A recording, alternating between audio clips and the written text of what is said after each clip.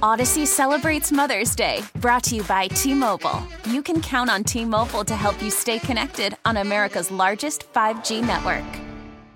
We get it. Attention spans just aren't what they used to be. Heads in social media and eyes on Netflix. But what do people do with their ears? Well, for one, they're listening to audio. Americans spend 4.4 hours with audio every day. Oh, and you want the proof? Well, you just sat through this ad that's now approaching 30 seconds. What could you say to a potential customer in 30 seconds? Let Odyssey put together a media plan tailor-made for your unique marketing needs. Advertise with Odyssey. Visit ads.odyssey.com.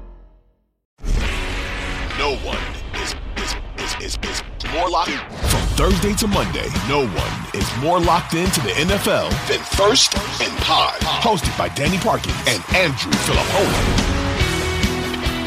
Eagles Giants. I got some coaching stuff here that we'll get to in a little bit. Let's start with the winning team, and it was a blowout. Did Jalen Hurts look impressive enough, healthy enough to you to believe that he's Super Bowl ready? All right, so just full disclosure here. We said on our Thursday show that our show bet was going to be Eagles alternate line minus 9.5, which I waited too long to get great value. I didn't put that bet until like 20 minutes before kickoff. And by then, minus 9.5 was dead even money. It was plus 100. Nice. So that's all I got on it. But but it was so goddamn easy. So I locked this bet in. And then Pam Oliver says, I talked to Jalen Hurts, and he said, quote, I'm not even close to 100% healthy. Yeah. And I go, that would have been fucking nice information to have had at any point this week. Yeah. That he's just telling Fox sideline reporters this like it's casual information.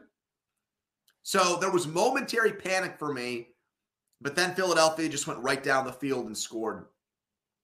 And we talked about this on Thursday.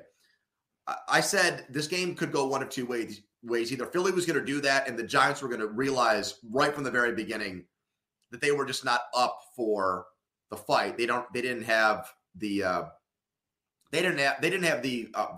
weapons, the personnel to keep up, or Philadelphia was going to look sloppy and beat itself. That was the only way they were going to lose the game. And they looked like the team that for the first 10 games of the season had the best record in the NFL, I thought. Yeah, the sideline report scared me too. The shoulder looked good on the throws, I thought. Like the zip was there. And he ran the ball 9 times, including for an easy touchdown. But he didn't look terribly interested in running, I guess I would say. And they got up so big that it felt like they just decided that they didn't really need to.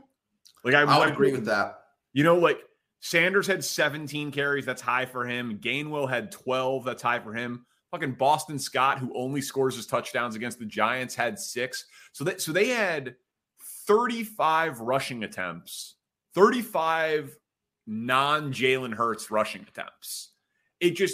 And I still think such a huge part of his game, obviously, is running. And now he gets the Niners front 7.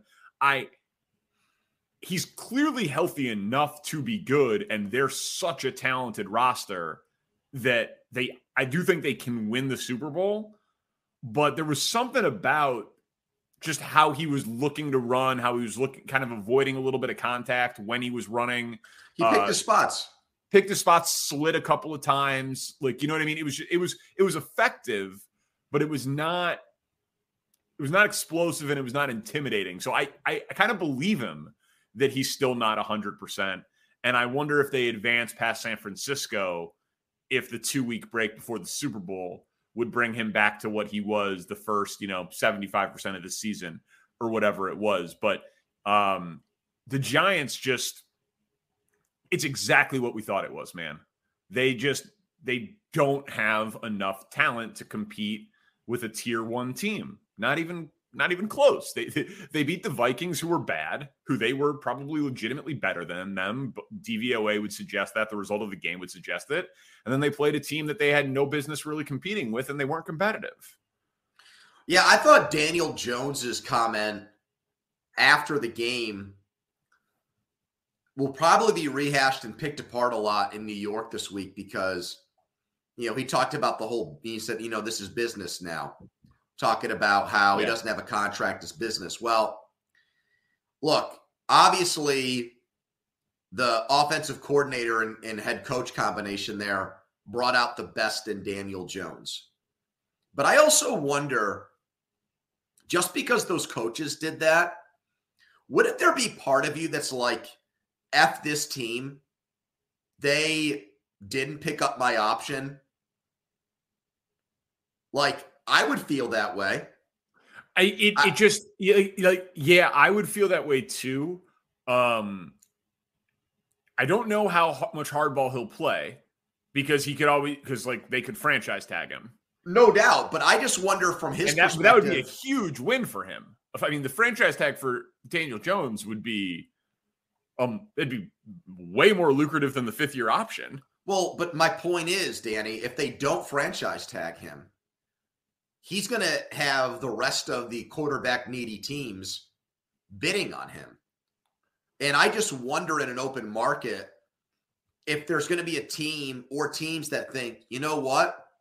Yeah, the coach has made him a lot better, but also look at the lack of weapons that were around him. A guy that got waived by Buffalo midseason was his best receiver. Now that he's got some confidence and we've seen the blueprint for how to make this guy better. Like, is there a team that might hire Kafka and then just say, we'll sign Daniel Jones to be our quarterback? You know what I mean? That would be fucking crazy. Like they weren't that good, man. Oh, I know. They had a minus turnover differential. So you're gonna stake not only your quarterback but your head coach on that. Like I'll just say this for me, I think he's Jones, more valuable to the Giants than he is to any other team. Well, I think they feel that way. I'm not sure it's mutual based on what Jones said. He didn't sound like he was stoked about returning to New York next year. And I would just say, he passed my eye test, and I know that the Vikings defense stinks and the Colts defense stinks, and Philadelphia was a lot better, and he did not make many plays in that game. But he just looks a lot better than he did the last few years, where he'd fumble the ball, he'd throw it away recklessly. He's not doing that anymore. So I think the potential's there actually for him to be. What is his ceiling? Is it top 8 or 10 quarterback in the league? His ceiling is sure. His ceiling is top 10 quarterback in the league. Sure. If you put him on the Eagles roster yesterday or Saturday night, do they win the game 38-7? Probably. Right? I think maybe. Sure. With that line and the way they play, he's running the ball like Hurts. Yeah, and Hurts had 150-something yards passing, so sure. Yeah, that's right. He's the Eagles, we talked about it, though. Eagles might be a perfect situation. I remember doing a lot of that on the show when the Bears played the Eagles about, I'm just not convinced that Jalen Hurts is better than Justin Fields. When flip the quarterbacks, I don't think Hurts is scoring on Philly's defense with the Bears' weapons. So I'm with you, and I think that Daniel Jones. I'm going to say something right now that might blow your mind. Well, it wouldn't be the first time. If I'm the Raiders, I think I'd be more interested in Daniel Jones than Tom Brady.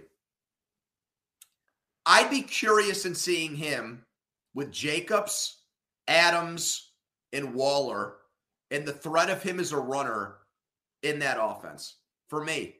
Because now you're playing 11, it's what coaches say all the time. You got to count for 11 dudes. You're not doing that with Brady. I feel like you're reading that quote pretty harshly, though. He was like, I'd like to be back, but it's a business. He didn't have to say business. He could have just left it at as I want to be back. But, his agent probably texted him after the game. Tough loss. This is what you say. Don't kill our leverage. Let's go get you $40 million. If he says, I want to be back here, what? Now teams aren't going to try to pursue him in free agency? Maybe. All I'm saying is when you get rejected by a team, I think you take it fucking personally. I would. I would too, but then that coach saved your career and got you millions and millions of dollars. But that coach, by the way, I know they were not winning this game in any circumstance. I know that. Okay? Can you explain to me, down 21. Oh, I know. In the fourth quarter. I know. At the 42-yard line on 4th and 6 with 13 minutes and 20 seconds left, punting the ball away. I know. The Eagles then just drive down the field. It's an 8-minute drive and kick the field goal. What the hell is he doing? Yeah. Dude, I'm not saying it's fireable because he had such an unbelievable year. And I've spent the last 6 weeks saying that it's ridiculous that he's not the favorite for coach of the year and that it was a joke that Sirianni. He waved a white flag. That's what he did there. I mean, he conceded the game.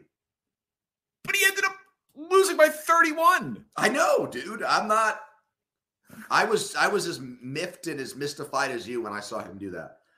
I couldn't believe it. Like, there's 13 and a half minutes left. You could score 3 touchdowns in that amount of time. You know what you can't do? Score 3 touchdowns when you punt the ball away. I know. I couldn't believe it. All right. You know what? Just one quick thing on that. One more thing on just for a second, the coaches. I had no reason other than geography to dislike this Eagles team. But you know what really pissed me off? This is going to you're going to be shocked by this. Sirianni, don't fucking look at the camera like that, you goddamn goof. I want them now. Like, he's making this face like, you like that? Like one of those deals, like, try to stop this. You're playing the fucking Giants, okay? Like, make that face after a quarter against the 49ers or the Chiefs. You want to impress me? Do it against them. Pick on somebody your own size kind of deal. You know what I mean? Don't glow after 15 minutes against the goddamn Giants, dude. Nick Saban wouldn't do that against goddamn Vanderbilt. Do you know what I mean? Like, yeah, that really annoyed me. I like it. That's a solid take. We get it. Attention spans just aren't what they used to be. Heads in social media and eyes on Netflix. But what do people do with their ears? Well, for one, they're listening to audio. Americans spend 4.4 hours with audio every day. Oh, and you want the proof? Well, you just sat through this ad that's now approaching 30 seconds. What could you say to a potential customer in 30 seconds? Let Odyssey put together a media plan tailor-made for your unique marketing needs. Advertise with Odyssey. Visit ads.odyssey.com.